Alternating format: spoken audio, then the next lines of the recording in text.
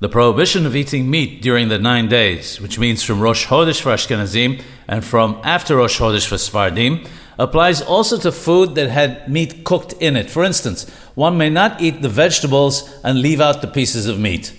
Similarly, chicken is included in this prohibition. Soup made from vegetarian powder or cubes that have the taste of meat are permitted to be consumed during the 9 days because they do not actually contain meat. The same applies to any other vegetarian food, such as veggie burgers made from soy, that they may be eaten during the 9 days. The one proviso, however, is that this must be in a place where people are aware of these products and know that they are not real meat.